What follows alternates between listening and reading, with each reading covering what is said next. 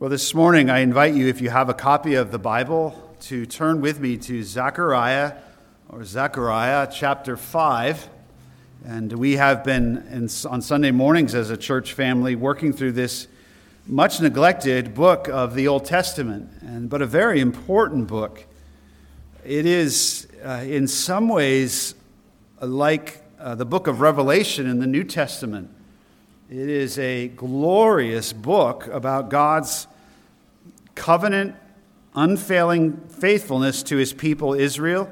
The name Zechariah means Yahweh, or the Lord, remembers. He doesn't forget. And this letter was written to a rather beleaguered, discouraged, ragtag group of exiles that had returned from Babylon to Jerusalem. And it's given to encourage them in their work about rebuilding the temple, being faithful and living out their lives as unto the Lord, even though all the rest of the world may not. And it's a series of prophetic visions that God gave to this prophet. Zechariah at this time is a rather young man. He's not very old. And wow, is he being given a tour of these visions in the night. And by the way, this is very unusual. This is not the norm. We shouldn't expect this. Very few people in history received revelations like this. In fact, a few weeks back, we saw that the book of Zechariah in chapter 4 contains chapter 3 contains one of the most unique scenes in Scripture, where he sees a scene of the very throne room of God with the angel of the Lord, that is Christ, Joshua, the high priest of Israel, standing there, and Satan. It's the only place in Scripture we have an eyewitness of that scene. Job, we learned that Satan was before the throne of God accusing Job, but Job didn't know it. And in that scene in Zechariah chapter 3, Zechariah knows it, Joshua the high priest knows it. It's an amazing scene. So this is extraordinary, this is unusual. And our tendency maybe with prophetic portions of Scripture is to fixate on what seems unusual to us or is confusing. And we don't need to do that. God didn't give these portions of his word to confuse us. He didn't give them to us as some kind of secret code. Even these parts, yes, of his word are revelation, meant to reveal something, not hide it. And so we come this morning to chapter 5, and we're just going to give attention to the first 4 verses. I think that would be more helpful to look at the remaining verses of the chapter next week, God willing, if that's what the Lord has. But I'm going to read all 11 verses just so we have the context of this vision in the night. And I know by doing that I'm risking introducing some confusion, because you have a woman in a pot, and that's kind of weird, and angels, or hold on. Well, maybe I'm just setting the stage for you to be curious and come back next Sunday to find out what verses 5 to 11 are. But the whole context here is about God removing sin from Israel and the whole earth in the future. This is the word of the Lord. Zechariah writes, "Then I lifted up my eyes again and saw, and behold, a flying scroll. And he," that is the angel that was with Zechariah, "said to me, 'What do you see?' And I said, 'I see a flying scroll. Its length is 20 cubits, and its width 10 cubits. Then he said to me, 'This is the curse that is going forth over the face of the whole land. Surely everyone who steals will be purged away according to the writing on the one side, and everyone who swears will be purged away according to the writing on the other side. I will make it go forth, declares Yahweh of hosts, and it will enter the house of the thief and the house of the one who swears falsely by my name. And it will spend the night within that house and consume it with its timber and stones.' Then the angel who was speaking with me went out and said to me, 'Lift up now your eyes and see what this is going forth.' So I said, 'What is it?' And he said, 'This is the ephah going forth.' And again he said, This is their appearance in all the land. And behold, a lead cover was lifted up, and this is a woman sitting inside the ephah. And he said, "This is wickedness." And he threw her down into the middle of the ephah and threw the lead weight on its opening. Then I lifted up my eyes and saw, and behold, two women were coming out with the wind in their wings, and they had wings like the wings of a stork. And they lifted up the ephah between the earth and the heavens. And I said to the angel who was speaking with me, "Where are they taking the ephah?" And he said to me, "To build a house for her in the land of Shinar, and when it is prepared, she will be set there on her own pedestal." Amen. This is the word of the Lord. It would be wise for us to pause and ask for his help and understanding, so let's do that now. God, we thank you for all Scripture that you've given to us, and we believe with our very fiber into our bones that all Scripture is, as you declare, breathed out by you, and all Scripture is profitable. But not all Scripture is as easy to understand, and we recognize in humility that there are portions of these visions that you gave to your servant Zechariah that are somewhat mysterious to us. We pray that your Spirit, who gave these words ultimately in vision to Zechariah, would be present and active here this morning as our guide. And we pray more than from a mere intellectual understanding. We pray for our lives to be transformed in light of the truth. We ask this in Jesus' name and for his honor. Amen.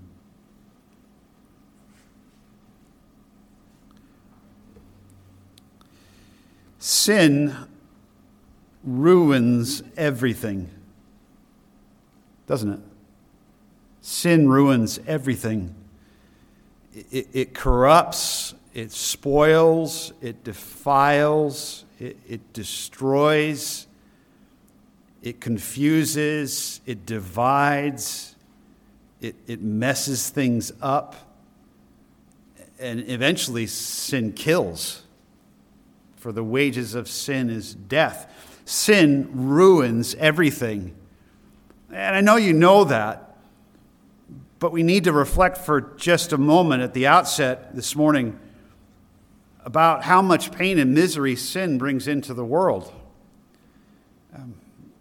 We certainly know that in our own experience, but in Israel's case, in Israel and Judah's case, remember that they are at this time, it's about 520 years before the birth of Christ.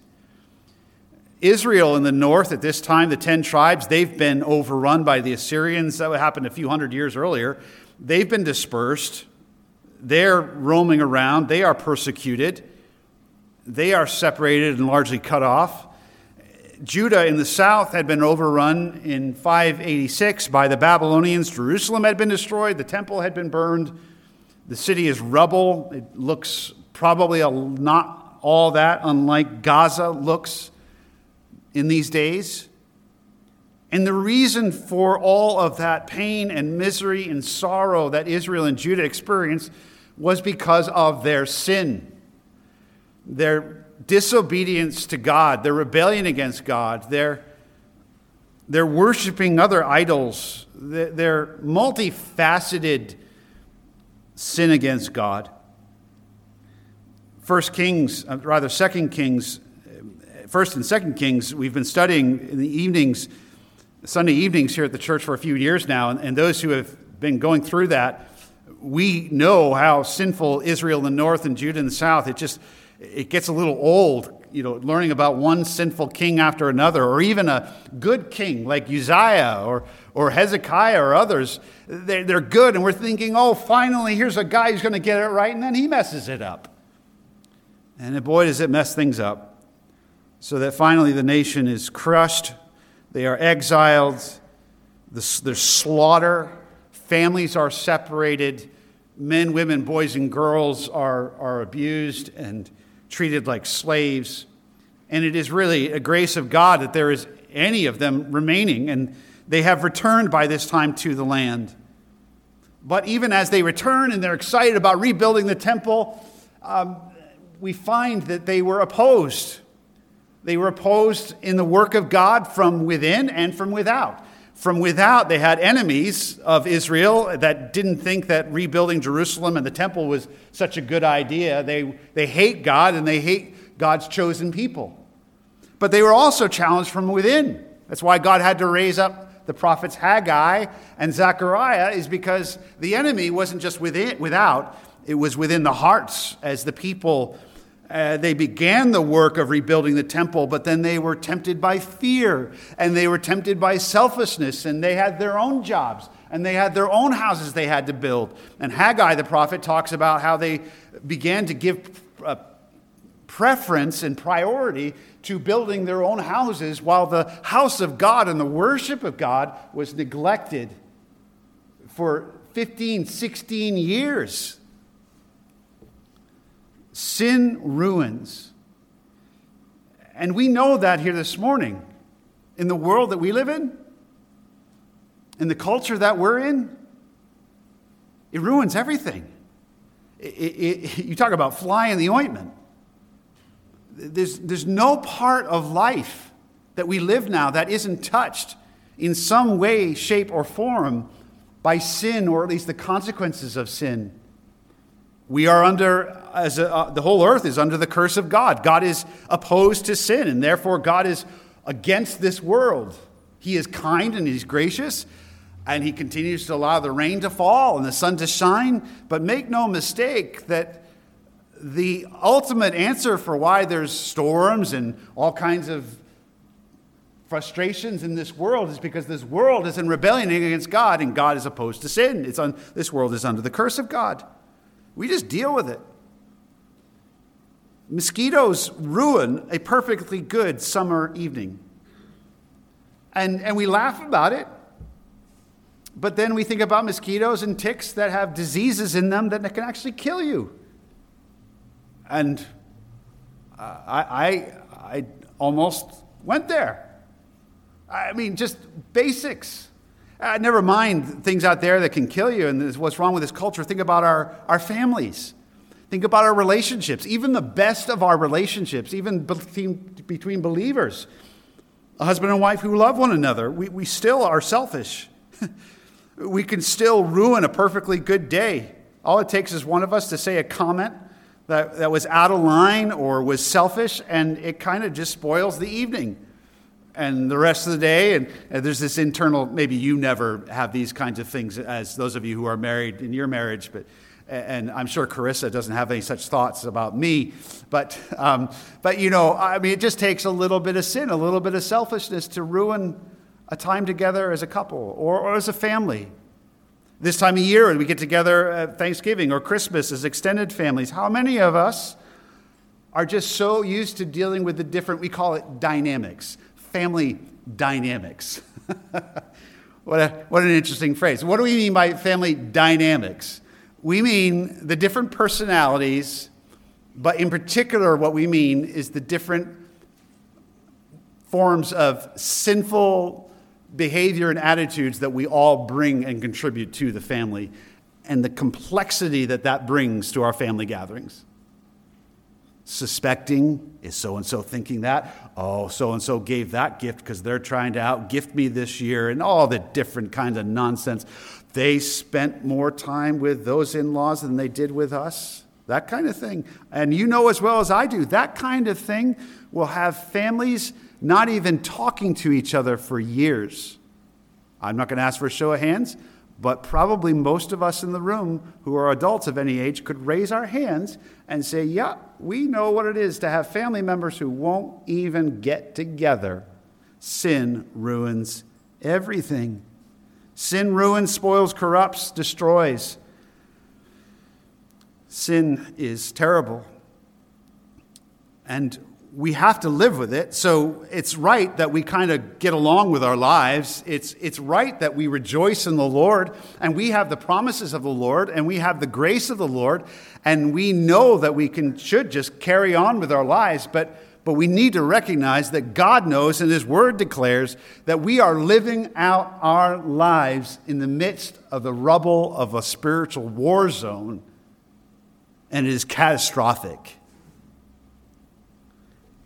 With that, then we are in a place to understand chapter 5, verses 1 through 4, because this sixth vision given to Zechariah in the night is, along with the other visions, largely given as a comfort to those who are humble and repentant in Israel, those who've returned. Now, no mistake, we're going to see it's also a little discomforting.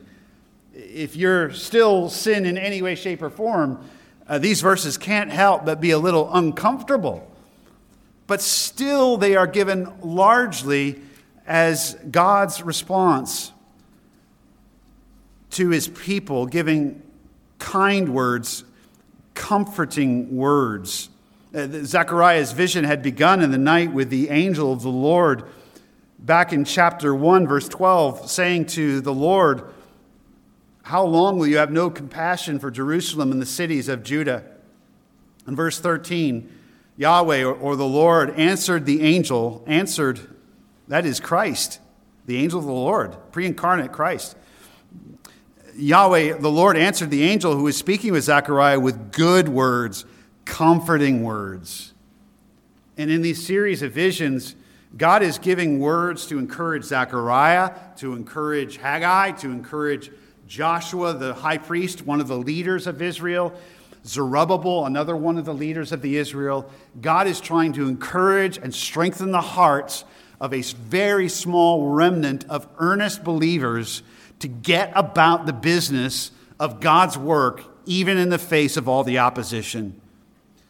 And God knows for them and for us, that if there is no hope on the horizon, our efforts at work will just collapse. We give up. If we don't have hope, our energy, our will to work evaporates. So God is giving a series of messages primarily to encourage and comfort His people. And in short, let me say right up front, before we get into the details of verses 1 through 4, that here we have a very comforting passage, because we are told in chapter 5, verses 1 to 4, that the day is coming when God will remove every vestige of sin along with sinners from Israel and from the whole earth. He'll remove sin in its totality. There is no way that you can have a future of joy, which God has already promised to Israel and Judah here and through the visions to Zechariah. There's no way you can have the joy of the city being rebuilt, of elsewhere we learn in Scripture, in the millennial kingdom, of boys and girls playing in the streets. We can't even have boys and girls walk out our door on a street these days without fear of them being harmed. That's the kind of culture we live in. And we kind of get used to it. There's no way you can have a future of joy without the removal of sin in totality. The only way we can have a future in which God wipes away every tear from our eyes, as we learn in Revelation, is a day when God wipes away all sin from the earth. The two go hand in hand. Where there is sin, you can count on it, there will be tears, because sin begets nothing but ruin and misery and sorrow. And so these are words of comfort, that the day is coming when God will take Israel and Judah, a people among whom there has been sin generationally and continues on down to this day, even as there is to this day primarily a denying of Christ, of Jesus as the Messiah, a reliance upon self-righteousness among the Jewish people as a whole, along with all people on earth.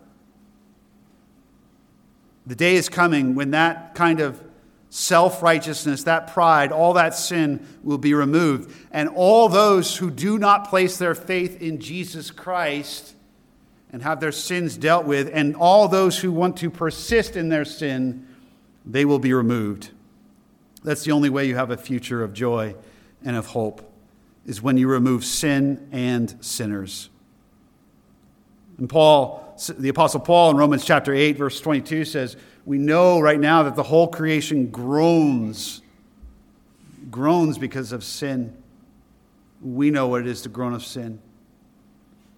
And again, if there is to be a day when there will be no more tears, no more sorrow, no more crying, there must be a day when God removes all sin and sinners. And that is the vision that God gives to Zechariah. Now look with me a little more closely now at verses 1 to 4. I want to give you a little pattern here for studying prophecy. Our tendency is to fixate on the things that we don't know. So I did risk reading verses 5 through 11, some of you being understandably somewhat fixated on that strange scene of like, what's a woman doing in an ephah in a basket and being hauled off? Okay, we'll get to that. But it's tied together, and we'll see in a moment that sin is personal and sin is powerful. But some of those things I understand. We have questions about. I still have questions about some of the teaching here. I wonder. But as a general rule, when we're studying prophecy, whether it be Daniel or Zechariah or Isaiah or Revelation, start with observations that are plain and clear. Start there. Don't go running off into fixating on what you don't understand. Start with what is kind of on the surface, what's clear in the text. So I want to do that with you right now. Okay, first of all, what does Zechariah see? He sees a vision in the night. In verse 1, he sees a scroll. Start there. It's an observation. It's a scroll. Now, you know what a scroll is, I trust. In Zechariah's day, it would have been a piece of parchment that was made either from papyrus reed down in Egypt or animal skin. Those were really the two mediums they had to write something on. And they would fit them together, glue them together in various ways, and then that long scroll would be rolled up around two sticks, right? And so it would be rolled together, and you might think of it as the Torah, which means the law. That a scroll was the primary form, if you will, of the Bible that they had in their day. The printing press wasn't developed. The modern form of binding a Bible wasn't developed. And so God's word was in that day largely among the people in the form of scrolls, okay? So it's a scroll. He sees a scroll. That's important. A scroll is the word of God. A scroll is, we might think of it, it's the Bible. He sees a flying scroll. It becomes clear this isn't just any scroll. So it's a scroll. Secondly, observation, he sees a flying scroll. Not a flying squirrel, a flying scroll. Scroll, it's flying.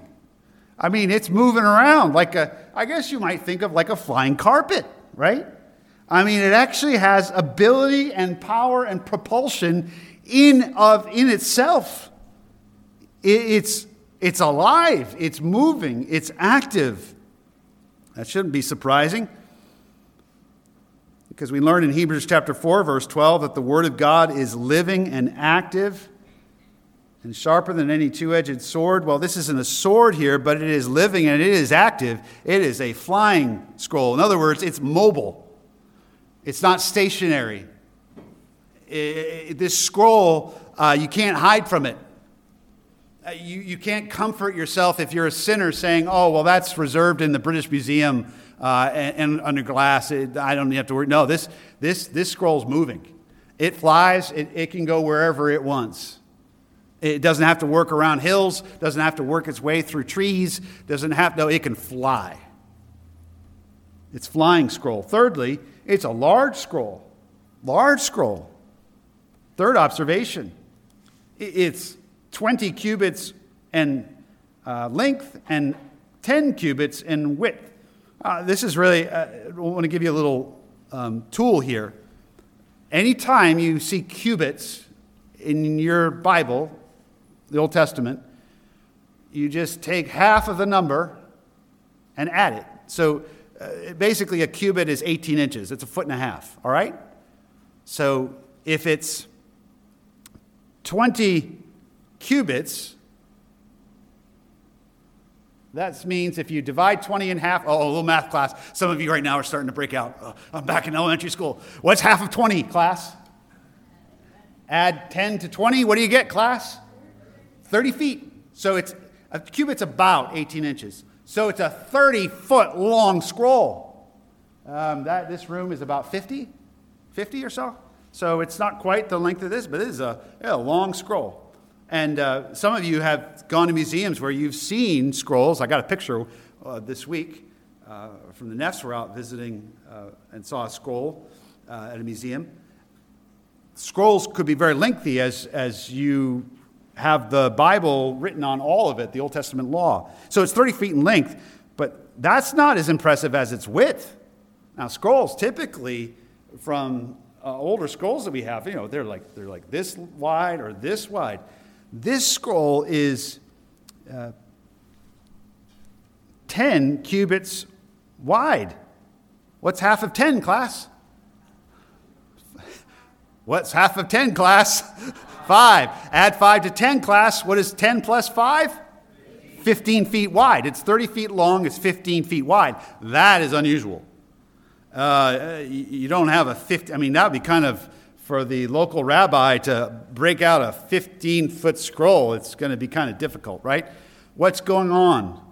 Interestingly, the dimensions of when God gave the instructions for the building of the tabernacle in the wilderness to Moses and the people, the dimensions of the holy place, that's the room of the tabernacle just before the Holy of Holies, the holy place, interestingly, was, guess what?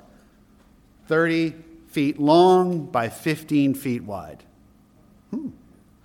And interesting, a little bit later in Israel's history, when God had Solomon build the temple, it was no longer a tabernacle, it was a temple of stone and timber. The porch of Solomon's temple, the entryway into the worship of God, and the porch, the place from which God's law was read, was, you guessed it, 30 feet long by 15 feet wide. So this scroll, these are not arbitrary dimensions. They are the size of the holy place and the tabernacle, the porch of Solomon's temple. In other words, this scroll clearly has to do with God, his house, his worship, his law, his rule. You get it? It's a scroll the size of the holy place and associated with the temple. Thirdly, a fourth observation I want you to notice is this scroll has writing on both sides. It has writing on both sides. We see this in chapter 5, verse 3. It has writing on one side, and everyone who swears will be purged according to the writing on the other side. The tablets that when Moses went to get the Ten Commandments from God gave the Ten Commandments on tablets to Moses. We are told they were written on one side and the other. That's a clear indication here. This scroll is representing God's law, his covenant relationship to Israel and Judah. It has writing on both sides. It's similar to the tablets upon which God wrote the Ten Commandments. And a fifth observation is that the scroll contains the law of God. How do we know that? Because there are 2 commands in the 10 that are emphasized. The curse will be upon, verse 3, everyone who steals. That's the 8th commandment. And everyone who swears. And it's clear down in verse 4 that that's not just saying a bad or filthy word. And that's not, that reference is not to bearing false witness. Verse 4 makes it clear the swearing here has to do with swearing falsely in God's name. In other words, using the Lord's name in vain. Very interesting that using the Lord's, if you divide the 10 Commandments into 2, we're doing some math here this morning. The first 5 largely have to do with our relationship to God. The second half, the latter 5 commands, largely have to do with our relationship to one another. The command, you shall not take the Lord's name in vain, it has a central place in the first half of the Ten Commandments, and the command to not steal has a central place in the second half of the Ten Commandments. In other words, God isn't hung up on just taking his name in vain on stealing, as if, in the latter day, if you murdered, you just sinned by murdering somebody, but you didn't steal? Okay, that's okay, come on, right? No. These two commands are representative of the two halves of the Ten Commandments. They are representative of commands having to do how we relate to and honor God, and how we relate to other men and women made in the image of God. So, in summary, this is not a flying carpet.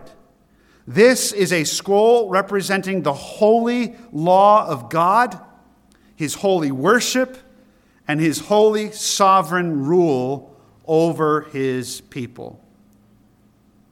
Now, with those observations, the scroll, I hope, is not as strange maybe as it seemed at first. Clearly, God is revealing to Zechariah that his word, God's word, is going to be the last word. God's word is going to be the last word.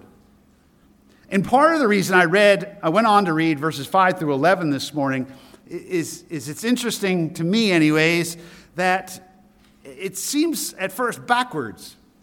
You would think you'd have the scene about this woman who represents wickedness being carried off to Shinar, which is Babylon, where the Tower of Babel was, and she's given there a pedestal in verse 11. You would think that would be first at the beginning of chapter 5, and after her, then you'd have this talk about removing of all sin. But I don't know if this is accurate, but this is my inclination, is that God is essentially saying, no, I have the first word and I have the last word. In other words, I just want to make clear that whatever happens else in future and prophecy about sin and wickedness in the last days, God's word is first and God's word is last. God's word is presumptive. It has the priority. There is nothing that comes after God's word, nothing that happens in history that will undo what God declares in verses 1 through 4, the removal of sin. Well, with that, I want to, just for a few minutes now, learn together, glean together, what is it that God is saying? We've made some observations. First of all, I just have 3 points. Sin is personal. First, sin is personal, and God's judgment of sin is and will be personal. Sin is personal. Again, the scroll has on it represents the law of God. It has on one side the command, you shall not take the Lord's name in vain. It has on it the other command, you shall not steal. Every sin committed by men and women, including us, is always personal. David, when he confesses his sin with Bathsheba and murdering of Uriah the Hittite, he says, against you, O God, against you only I have sinned. I mean, he's not denying that he sinned against Bathsheba and others, but what he's saying is when he sinned, it was very personal that he had sinned against God. Sin is not a disease. Sin is not a cold or something that you can catch. It's not an impersonal force. Sin is always personal. And notice here that sin is against God, and notice that the judgment, verse 3, is against everyone. One of the worst phrases I think that it was ever coined, as well-meaning as it is that phrase, well, God hates the sin but not the sinner. It's not that simple. It's just not that simple. And frankly, that is just not true. Does God love sinners? Oh, yes. We're not forgetting John 3:16, for God so loved the world. Thank God that he loves men and women like me and like you, dead in our trespasses and sins. He loves us when we're sinners. Oh, yes. But it's not that clean. Because where you have sin, listen, you have a sinner. If sin wasn't personal, then you don't need to have Jesus, the incarnate Son of God, dying on the cross. You could just have sin as this disease or this spiritual, ethereal vapor suffering.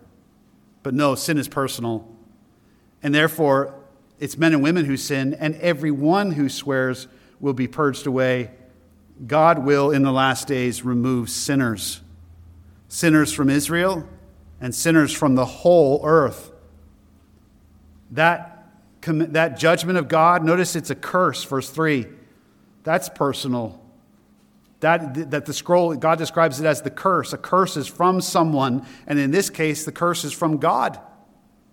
God curses sin and sinners. They are under the curse. This is serious. Sin is not safe because whether you know it or not, this is God's world. And the kingdom of God is coming in the kingdom of Christ. And sin is against him and is against men and women made in his image. And therefore God is against sin and sinners. And so he curses sin and sinners. He will purge them away, verse 3. And God says, verse 4, I will make it go forth. Do you see how personal it is? God makes this scroll fly. This scroll which is a curse, a judgment upon sin and sinners, and which will effectively purge sin and sinners from the earth. It comes from God himself. Sin is personal. Secondly, this morning, God's curse upon sinners is active and will not be avoided. You can't escape.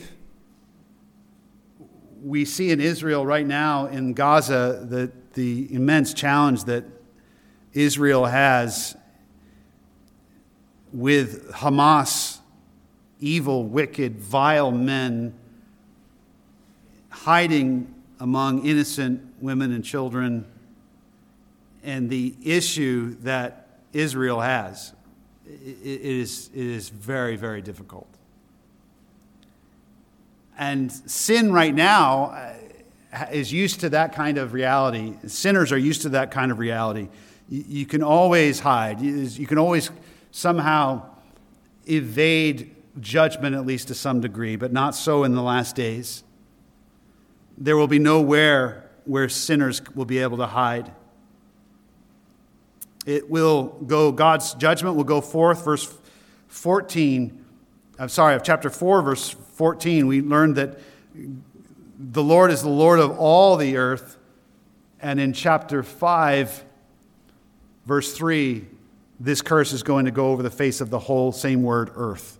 It will start with the land of Israel and Judah, but the whole world is God's, and this judgment will go to the whole earth.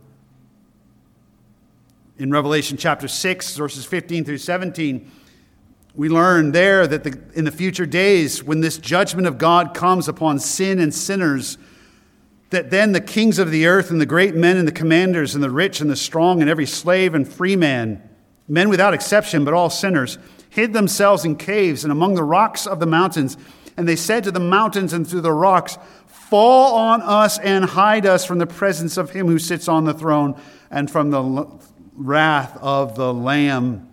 For the great day of their wrath has come, and who is able to stand? You can cry upon the rocks to fall on you. You can dig the deepest tunnel you want. You can hide in the most remote cave you want. But there is no escape from this scroll. This scroll, which is the judgment and curse of God. It will find everyone. Notice in verse 3. Everyone who steals. There won't be a relative percentage. God won't settle with, well, I got rid of most of them. Everyone who steals and everyone who swears falsely will be purged away according to the writing of the scroll. Wow. There's nowhere you can hide, including verse 4, your house. That's where a lot of people tend to think they can hide. In the privacy of their home, surrounded by their possessions or maybe their occupation and their attainments. No. God's judgment will go everywhere sin is found. And thirdly and finally this morning, not only is sin personal, not only is God's judgment going to be upon sinners and unable to be avoided. Thirdly and finally, and obviously, and already stated, God's judgment of sinners will consume them and all they possess and worship. Verse 4, it will consume them utterly, completely. God says, I will make it go forth. This is his law, this is his will. The scroll representing God's wrath of the violation of his ways. I will make it go forth, says Yahweh of hosts, and it will enter the house of the thief and the house of the one who swears falsely by my name, and it will spend the night within that house and consume it with its timber and stones. You can't escape it if you're a sinner.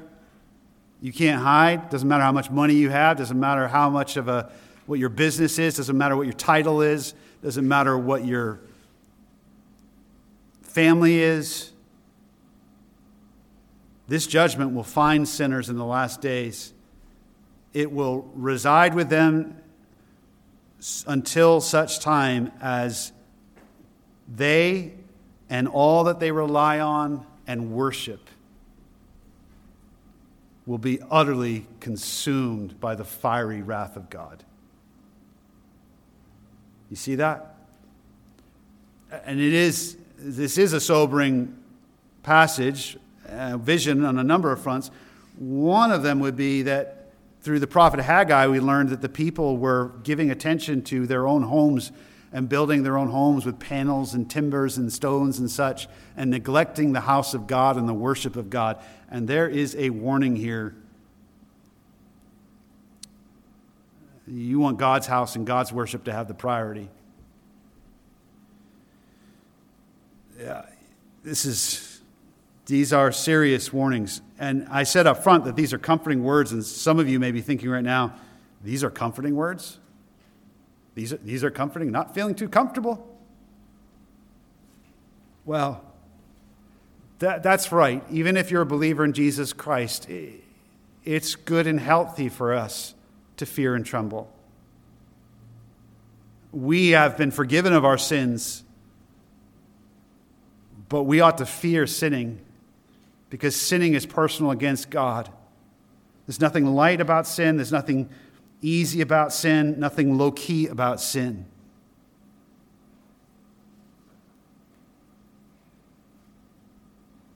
So even if we're believers, we should be a little bit uncomfortable.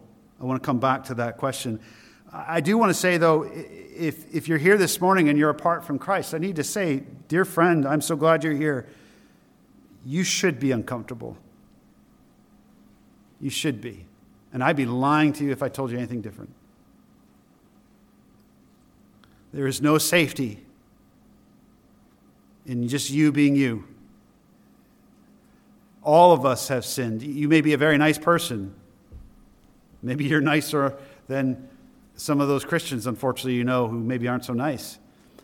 But the reality is you, like all of us, have sinned against God. You are a sinner. You have taken, and I have taken God's name in vain. Every one of us has. And every one of us has stolen. Every one of us. You've stolen somebody's name when you gossiped. You've stolen God's name because you bear his image and you've misused it. You've stolen a look of lust at somebody using their body in ways that was not yours, and so on and so on. We have all sinned. And verses 1 to 4 describe, in part, the end and the expectation for all sinners. God's curse will be coming for you. Is that too strong to say? The flying scroll will come for you and he will find you. It's a terrifying thing to fall into the hands of the living God, the scriptures say. And so this morning I would urge you to confess your sin and your sinfulness and cry out to God to be saved from this judgment to come. And the good news is this morning that God, who judges sinners, also saves sinners who turn to him. He saves sinners.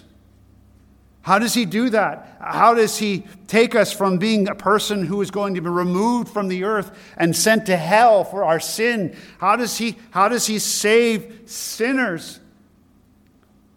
How can I be saved from the flying scroll that will find me wherever I go or wherever I hide?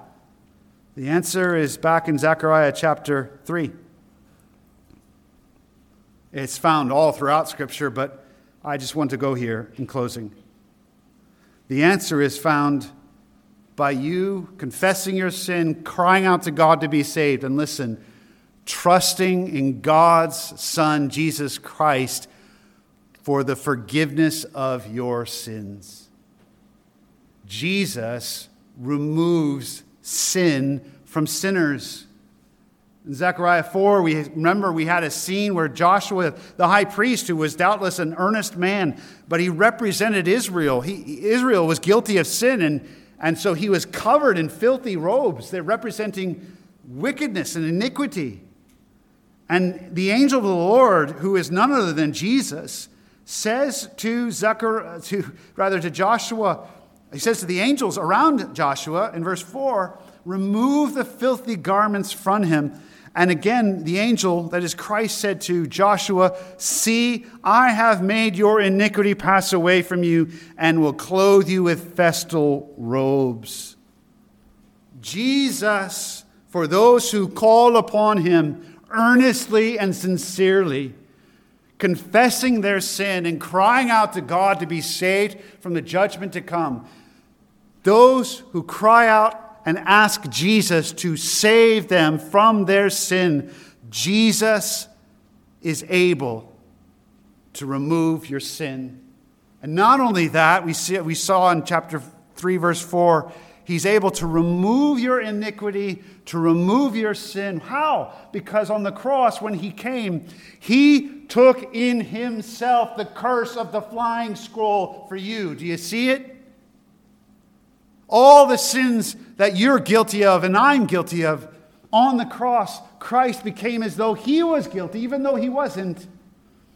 And the judgment of God fell upon him, consumed him in the wrath of God. He died, he was buried, but he rose on the third day because he was able to satisfy the judgment for your sins and mine, so that as you trust in him, your sins are forgiven. And then in verse 4, he says, I will clothe you with festal robes. Not only does he remove your sin, but he comes alongside, removes your filthy rags, as it were, your sin, and then he clothes you in his own righteous deeds.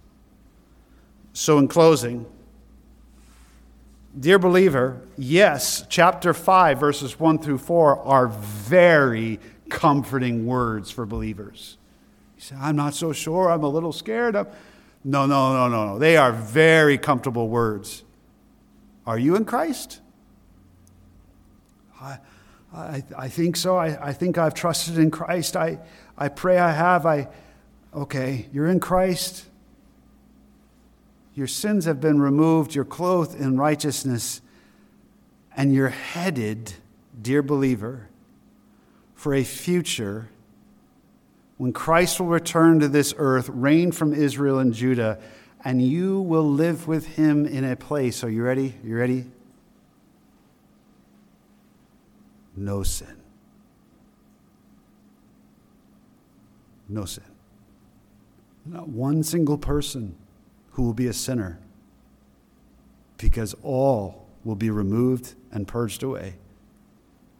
Every person, including yourself, but every person you meet, will be righteous through and through. And the joy of living in a society, in a kingdom like that, dear believer, let your heart wander a little bit in anticipation and be comforted. Oh yeah, sin ruins everything right now and we groan, but the day is coming when we will groan no more. Praise God. Let's pray.